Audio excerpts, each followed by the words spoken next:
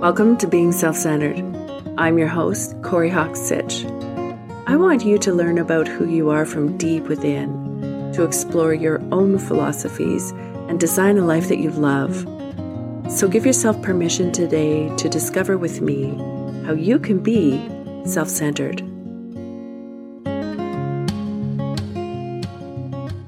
There is a fundamental belief and law that we all uphold. That is, who we are according to the group is who we are. This is where we get our self-identity. If we are worthy, if we are unworthy, if we are an asset, if we are a liability, if we are a problem. Who we are is dependent and determined on the evaluation of the group or the environment that we're in. We're pack animals. It makes sense that this is a natural law because there's safety in numbers. If we are causing threat to the group, it will automatically police itself. It will automatically correct itself, and we will very quickly be determined the problem. And as pack animals, we are safe when we are together. We are stronger when we are aligned, when we are devoted to the same cause, when we are in alliance with each other, when we have gathered arms together, we have a better chance of surviving. We have a better chance of protecting ourselves against other enemies. In this space of alliance, we feel love, we feel unity, we feel connection, we feel togetherness, we feel like we belong. And we feel safe. In the safety that the group provides, what happens is that we start to evolve our individuality because we are feeling safe. And so we get creative. We get curious. We start to contemplate. How does this work? How could we do things differently? Our ideas, our imagination, the way we put our puzzle pieces together starts to manifest and become investments into the group. But what happens is that there's a boundary line in the group. As long as our creativity is for what is determined the better of the group, it is acceptable. But there's an invisible boundary line. And when our individuality approaches that boundary line, the group instantaneously senses threat and it moves into emergency lockdown. We are constantly testing for the threat. Is what you're bringing the group evolution or treason? Is who you are or how you process things or your perspective, the way you speak up, the way you contribute, the way you hold back, does this enhance our safety or is this mutiny? So our individuality is very strictly policed around whether or not we will be contributors to the group and whether or not we can morph ourselves in a way that makes the group pleased with us. And so it doesn't take very long, and especially when your lifeline is the group, to start to realize, oh, this is who I am. The people say that this is who I am, and so this is who I am. Good or bad, it is determined by the evaluation of the group who we are. Well, what if you are in an unhealthy pack? Which, come on, we kind of all are. What if we come from an unhealthy pack? What if we've recreated an unhealthy pack?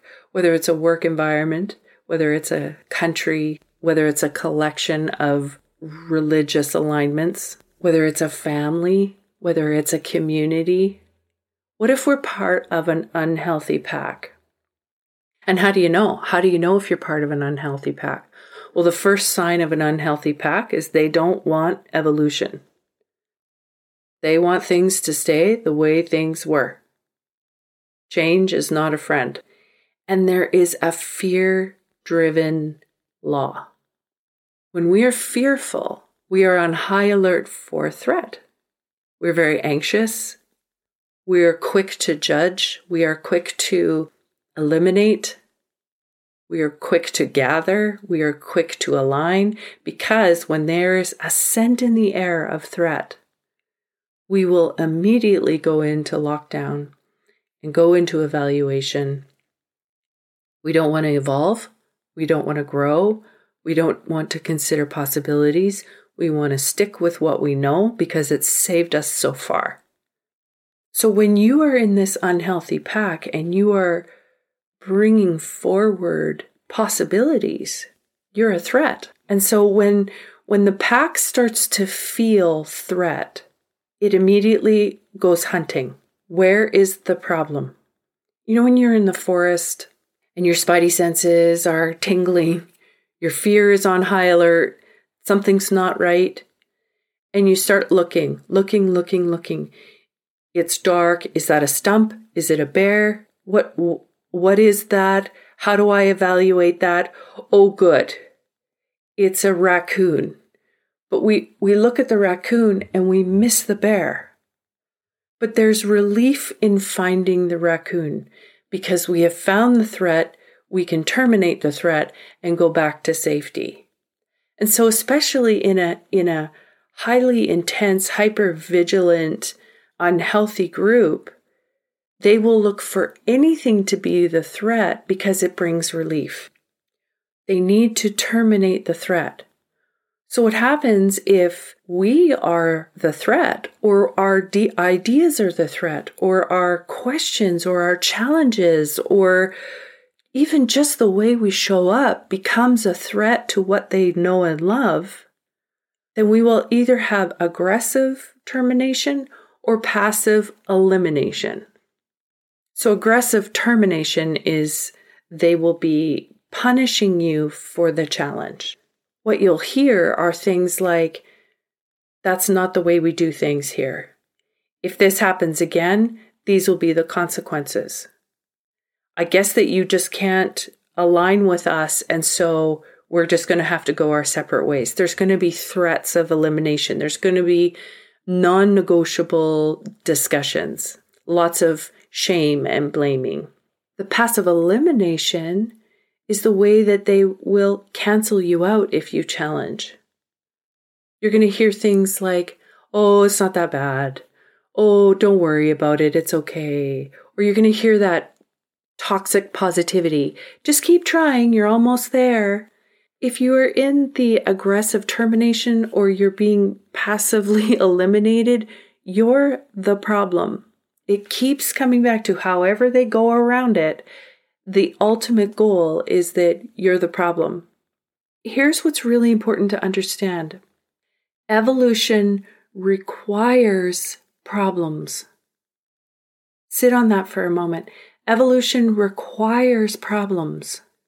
So in an unhealthy pack that doesn't want evolution, you presenting problems will make you the problem, and they will terminate that threat. So then when we get to this place where, okay, you're the problem, what is the benefit of that? Well, there's huge benefits to this.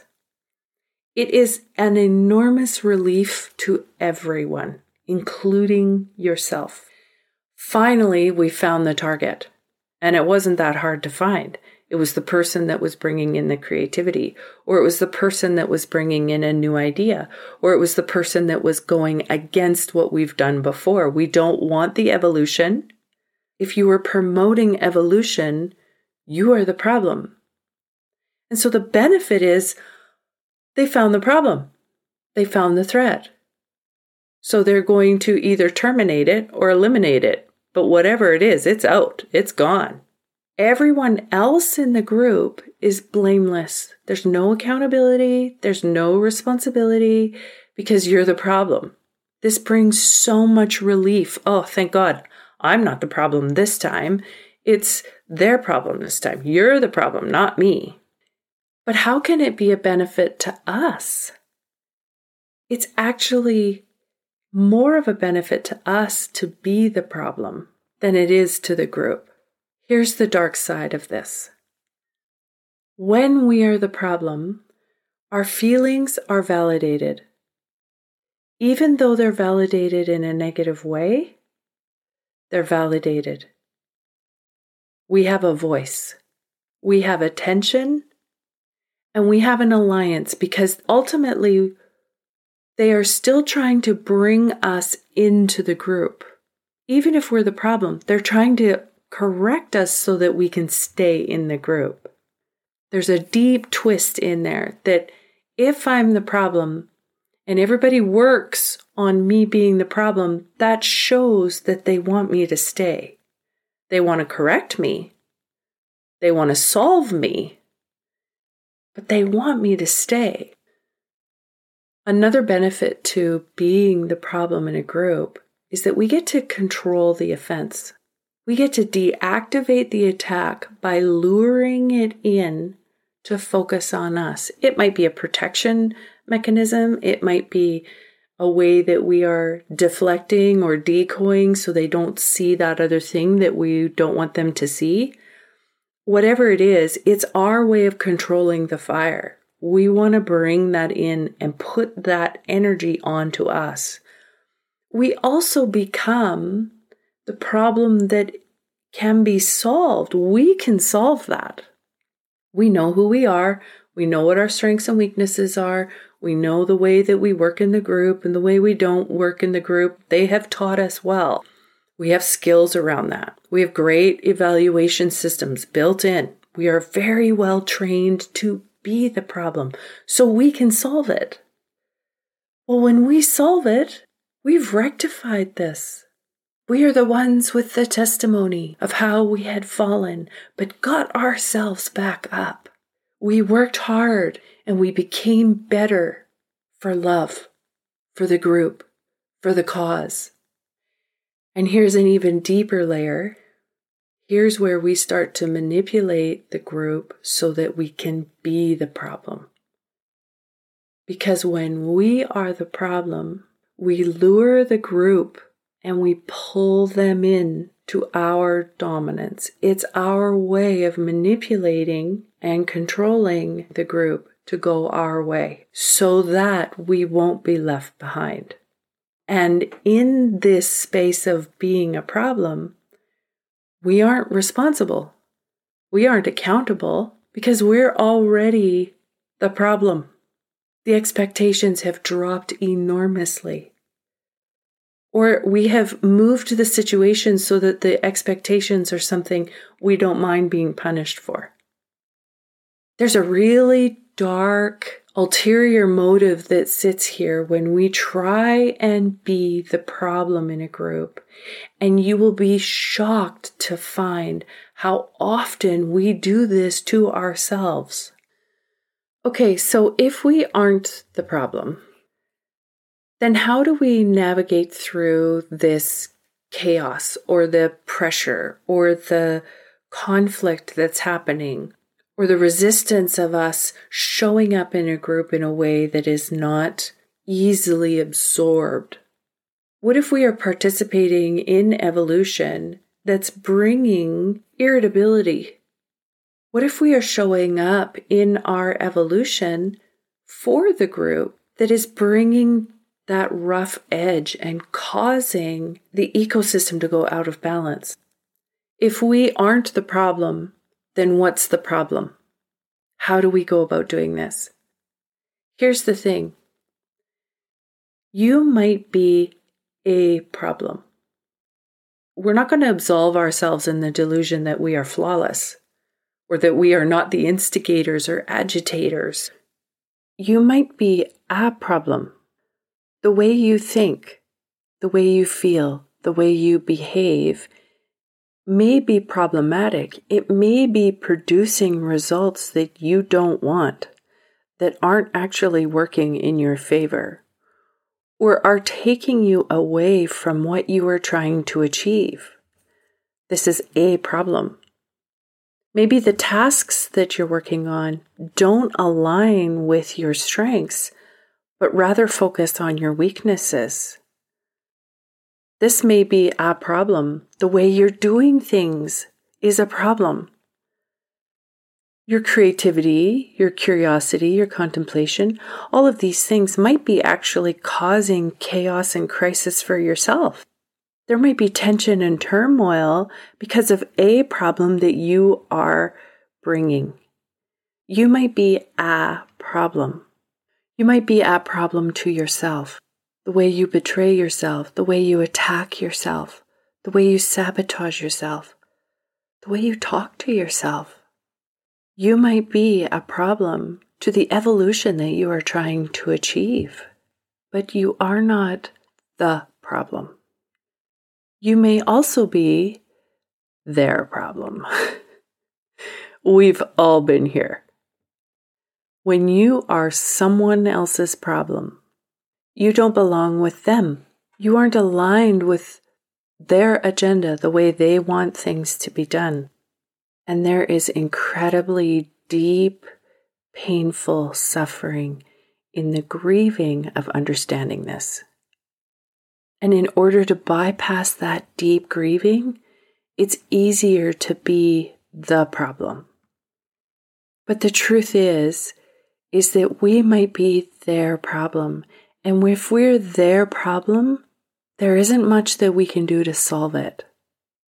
We can have understanding, we can have compassion, we can jump into the analysis, but we have to be very careful because we are built in a way to align to the group, so it's very easy for us to slip over into being the problem when actually we're just their problem.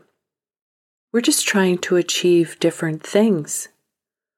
We're trying to go in different ways. Our needs and our desires are different from theirs. And this causes a threat. And this causes us to all believe perhaps we are the problem because that's a lot easier to solve. You might be their problem, but you aren't the problem. You aren't the problem. There's nothing wrong with you. There's nothing wrong with you. All of this shit is just secondary negotiations on how we all are trying to share space on this earth together. The way we are organizing morality, the way that we are evaluating our ethics, the way we are upholding our values, the way we are inheriting traditions, all of this is all just secondary bullshit to how we are trying to survive being here on earth together. Because if we do it together, we'll be safe. So when we go into this space of I'm the problem, we are bringing with us an entire human race throughout the centuries that are trying to figure out the best way to strategize for utmost survival while we're here. We aren't the problem. You aren't the problem. When we are self-centered, we can be in a group and understand that that group, that tribe, that family, that community, that cluster of friends, that religious congregation, that political alignment, that cause, that group of collaborators, those colleagues, they don't define who we are. Who we are is so much more than the problems of the group.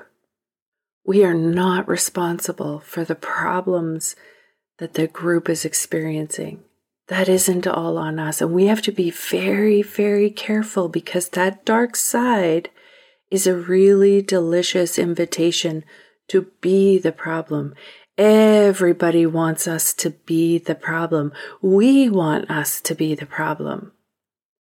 And to be centered in who we are takes a lot of work where we can be rooted deeply and know that we might be a problem, we might be their problem, but we aren't the problem.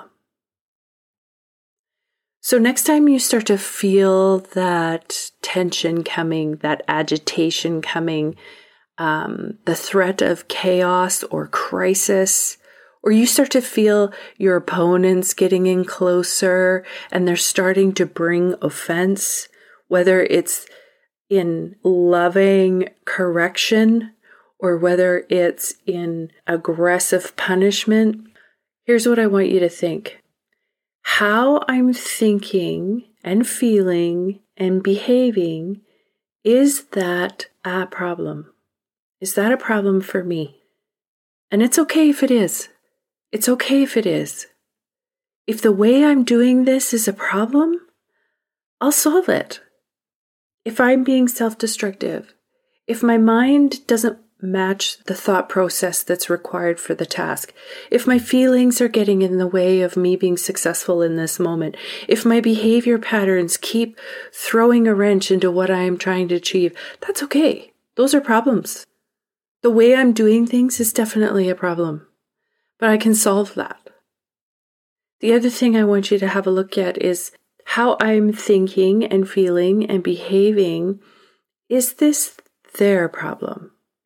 Are they the ones that are having a problem with how I'm doing things? Maybe I don't think it's a problem, but it becomes my problem when the people I care about are taking offense to it, or they're defensive to it, or they are trying to manipulate my alignment with them. Is this their problem? And that's okay too.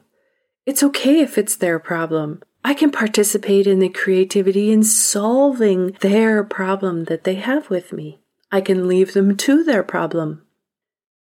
And the last thing I want you to look at is how I'm thinking and feeling and behaving is not the problem. And that's okay too. It's okay if I'm not the problem.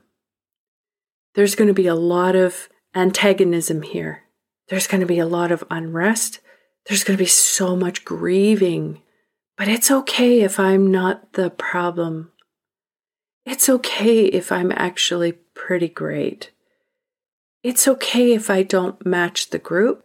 I don't need to take on the burden and the responsibility of righting all of the human race. I am not the problem.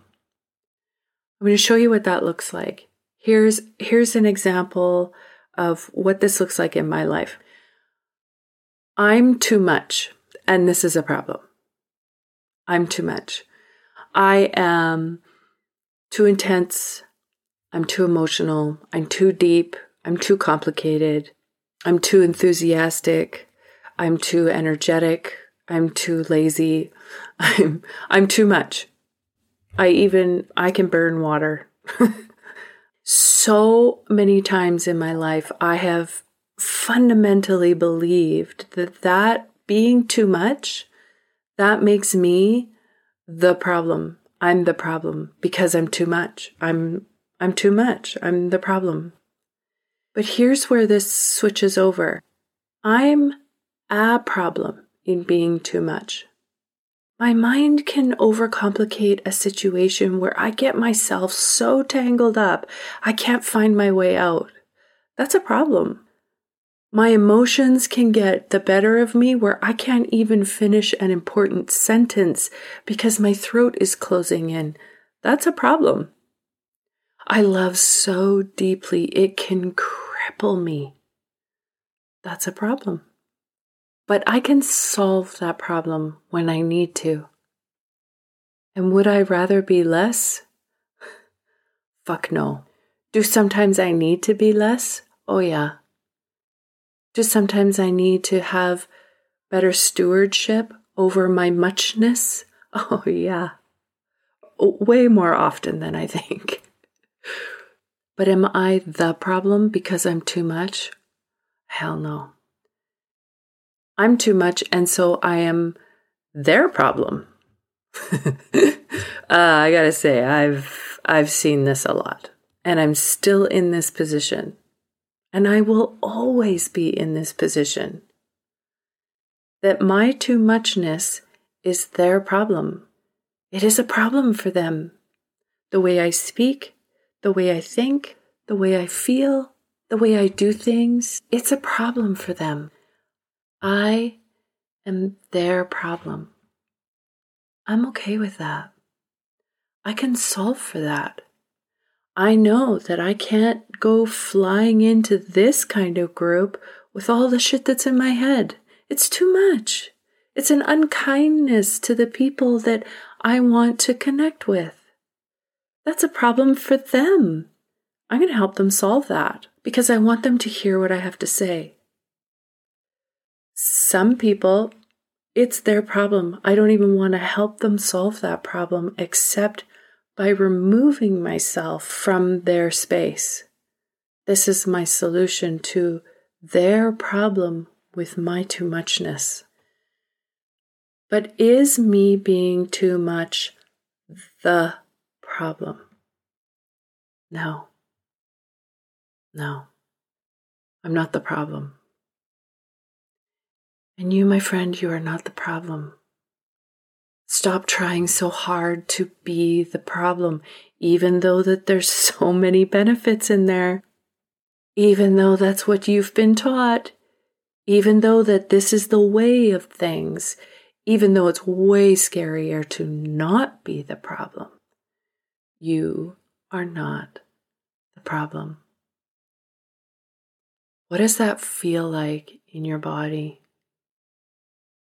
How does your mind move around in that possibility? What feelings bubble up? How do you want to do things if this was true, that you are not the problem? How does your center self root down and navigate you through the strategy of your own evolution? Stay here, stay in this space, and be self-centered. Know that you are not the problem.